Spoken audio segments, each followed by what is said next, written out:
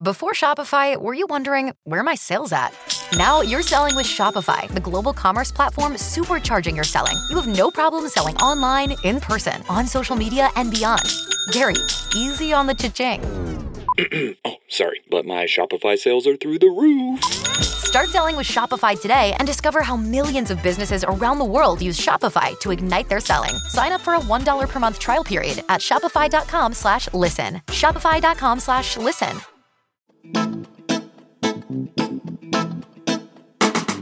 Hello and welcome to History for Weirdos. We're your hosts, Andrew and Stephanie. And each week, we're going to take you on a journey into the strange, obscure, and relentlessly entertaining corners of human history. Now listen up, friends, because it's about to get weird.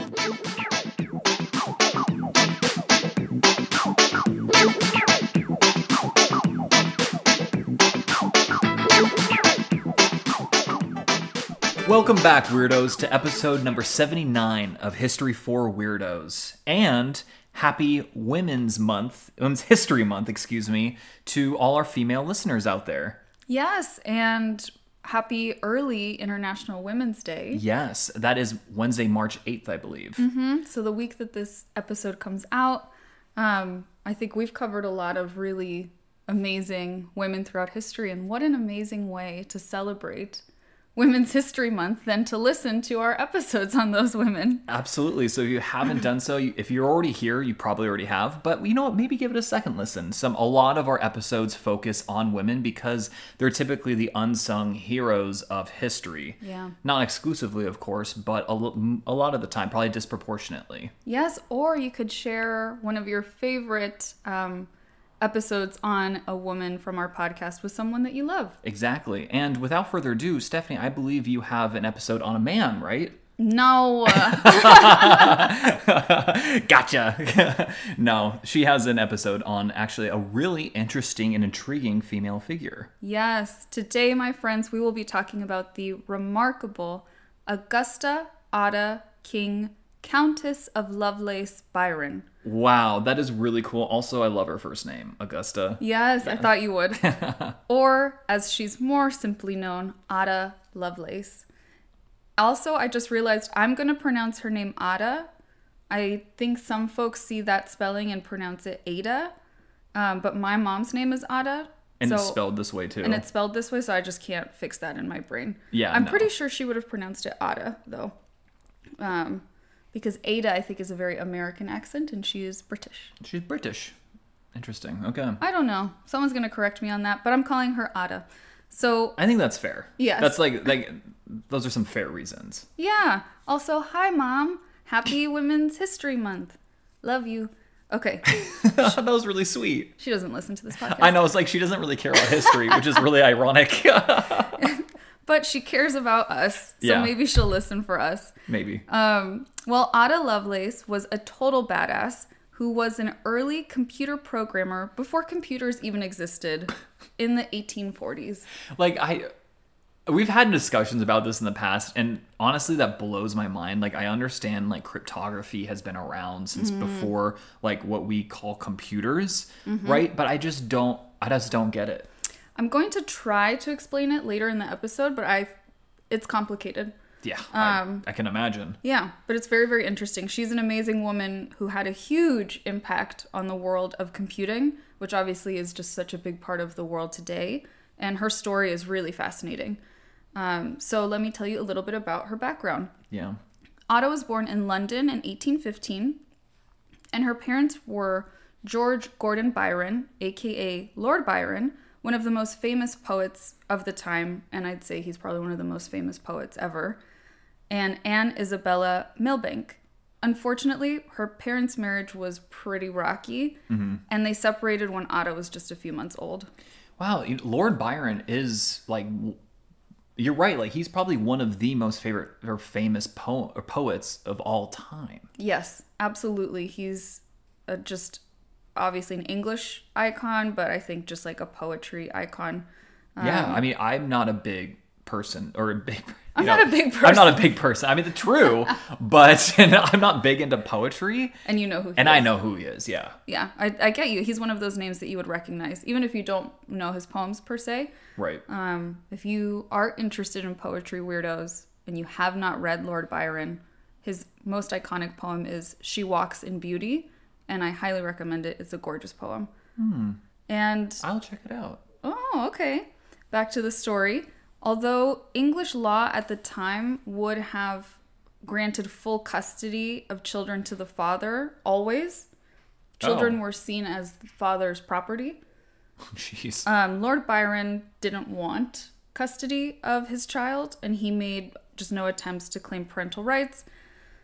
He told Ada Lovelace's mother, you can keep the kid.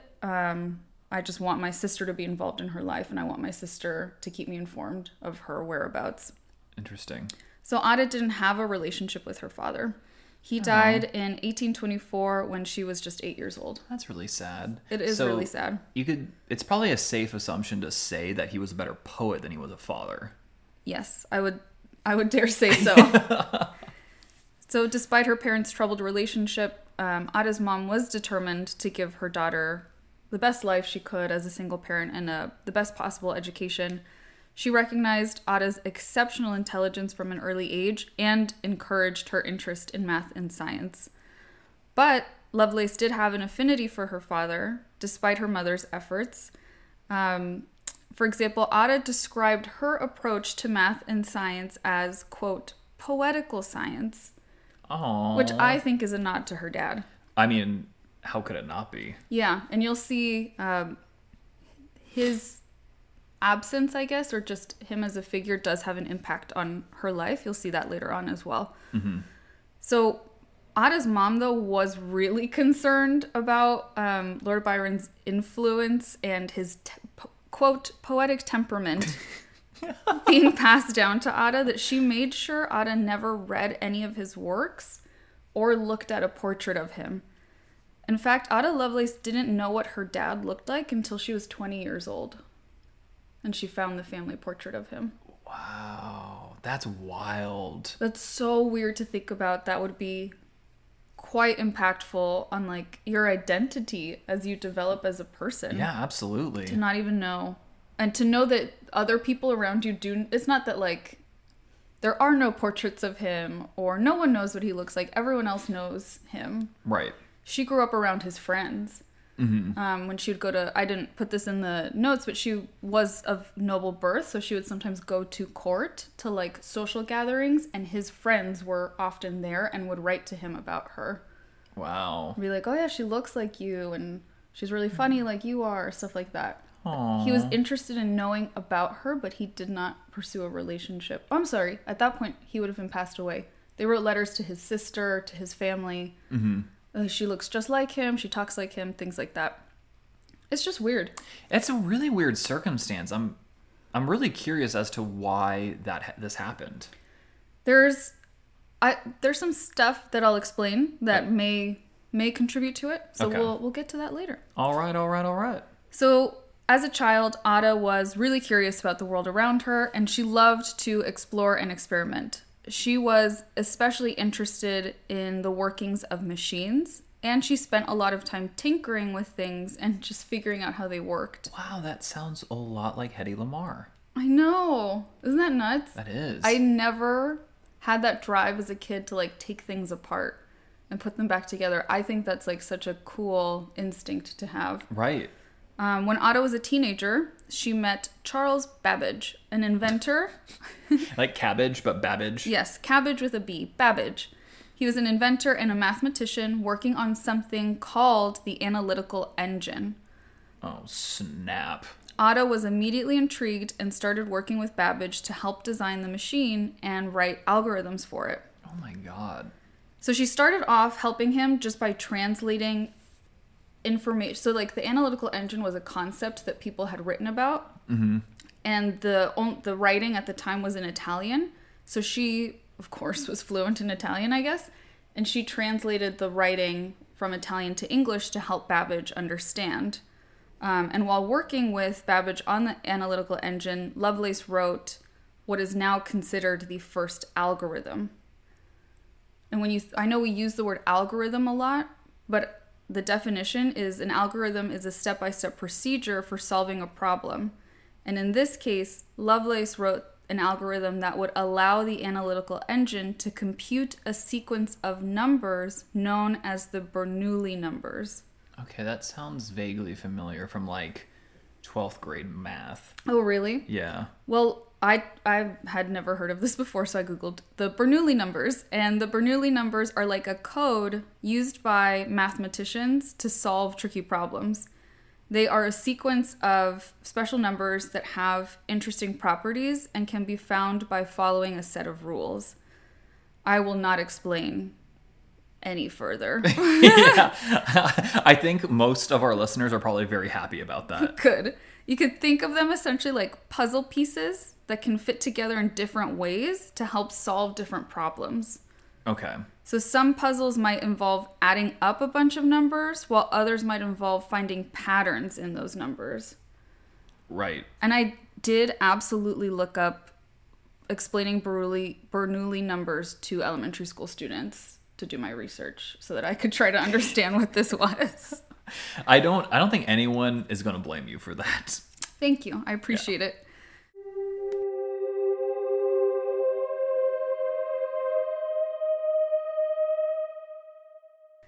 So in addition to her code, Lovelace also wrote extensive notes while she was translating the information on the analytical engine, and she explored its potential applications and capabilities. In one particularly prophetic passage of her writing, she wrote that the machine could be used to compose music, create graphics, and even simulate human thought processes. Wow. Does that sound familiar to you? And it's funny because it's like right now we're having major breakthroughs last 6 months in artificial intelligence. And think of how long it's been since she had these ideas. What, mid 19th century? Yeah. That's incredible. I was so shook when I read that. Yeah. So she was well over a century like ahead of her time. Yeah, over and over again in a lot of the articles I read about her, it just would reference her as someone that was way ahead of her time. She was just brilliant, to be honest. Lovelace's work on the analytical engine was groundbreaking because it showed that machines could do more than just perform simple calculations. She understood that the analytical engine could be programmed to carry out complex operations and could be used to solve problems. God, that's so incredible. Yeah, people were just like, oh, we could use this to calculate stuff. And she's like, you guys, that's like the tip of the iceberg. You can use it for so much more. Wow. So she was envisioning like a full-blown computer. Yes. Just, I mean, what, like a century before computers were going to even be a thing. Exactly. It's incredible, right? It is. Her notes and her translations on the analytical engine are now considered one of the most important documents in the history of computing. Oh my God. No big deal. No big deal. And let me tell you a little bit about her personal life, because her personal life is also very interesting. Lovely. On July 8th, 1835, she married William King, who became the Earl of Lovelace. That's where she gets that in her name. Oh. She was 19 years old, and she had 3 children. Wow. Yeah. Those children were Byron. He was born in 1836. And after his grandfather. Yeah, after his grandfather. So he's still definitely in her mind at this point. Definitely. Anne Isabella, who she called Annabella, who was born in 1837. And Ralph Gordon, who was born in 1839. So she had them all, fairly close in age, and she was young. However, their marriage was not a happy one. And Ada had several affairs throughout her marriage, including one with John Cross, who was a close friend and a very famous mathematician, apparently. I'm not a mathematician, so I had never heard of John Cross, but he's a big deal. He's a big deal. Okay. I hadn't heard of him either, so. Cool. Yeah. I don't feel silly. No. In 1841, Ada Lovelace got some interesting news. Her cousin, Medora Leigh, was the daughter of Lord Byron's half-sister, Augusta Leigh, which is where she got her first name, Augusta. Yeah. And they were both told by Ada's mother that Ada's father was also Medora's father. This confirmed what many suspected, which was that Lord Byron and his half-sister Augusta had an incestuous relationship. Ooh. Yeah.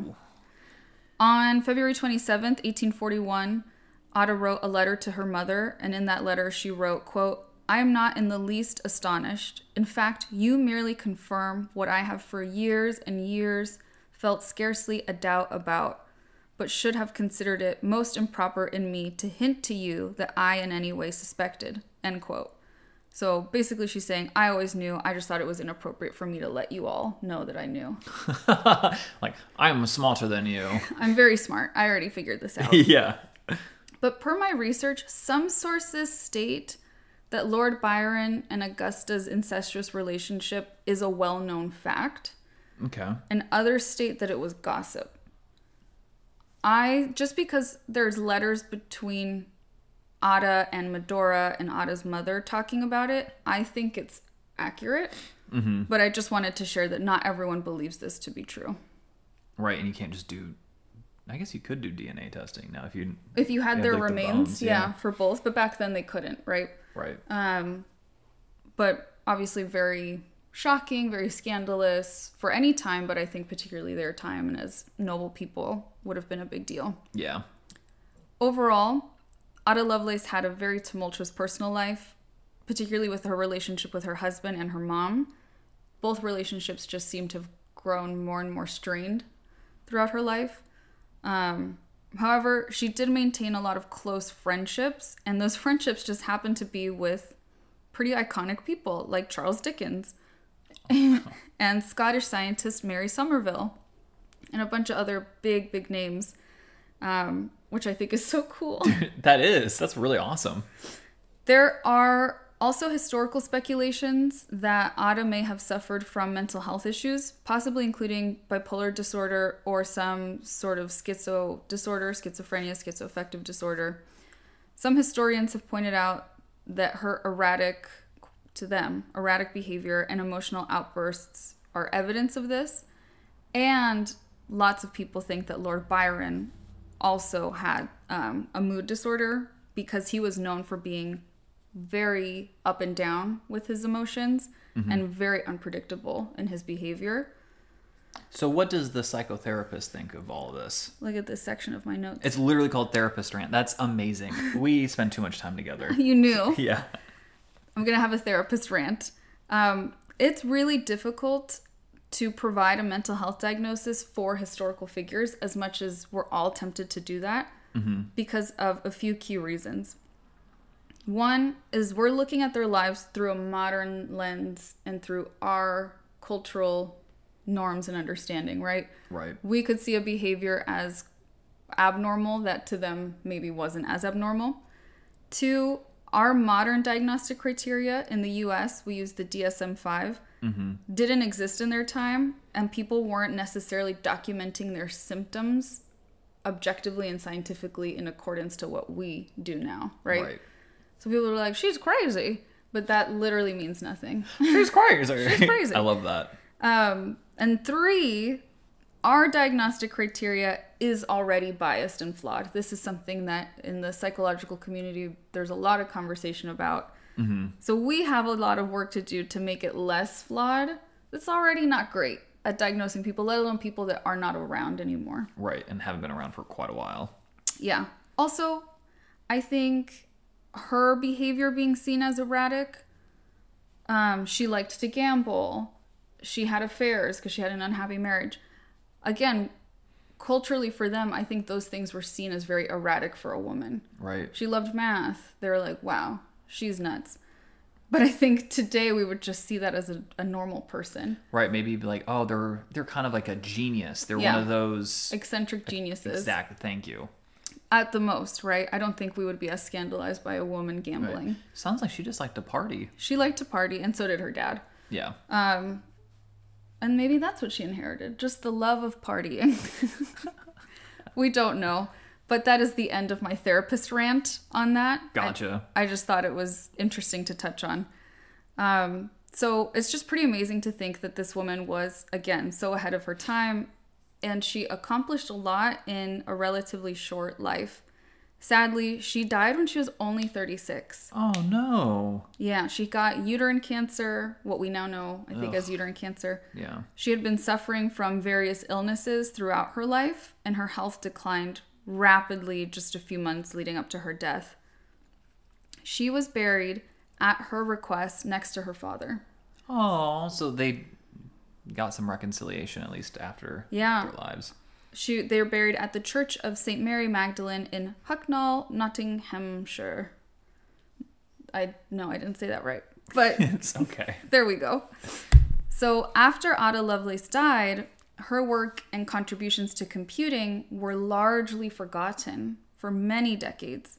It wasn't until the 20th century that people started to realize just how innovative and ahead of her time she was.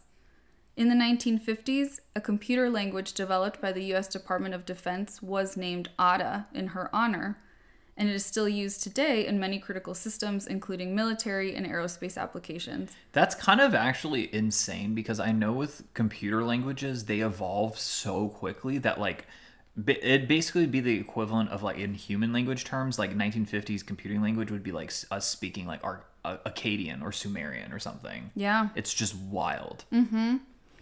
In the 1980s, a programming language, again called Ada, was developed by the U.S. I'm so sorry. I wrote that funny. They updated it, renamed it Ada. So maybe that answers what you were just speaking to. Got it. Okay. So it was originally from the 50s, and it's rooted in that algorithm that she wrote with the Bernoulli numbers, but they updated it in the 1980s. The 1980s version is what we still use today. Got it. Okay. Mm-hmm.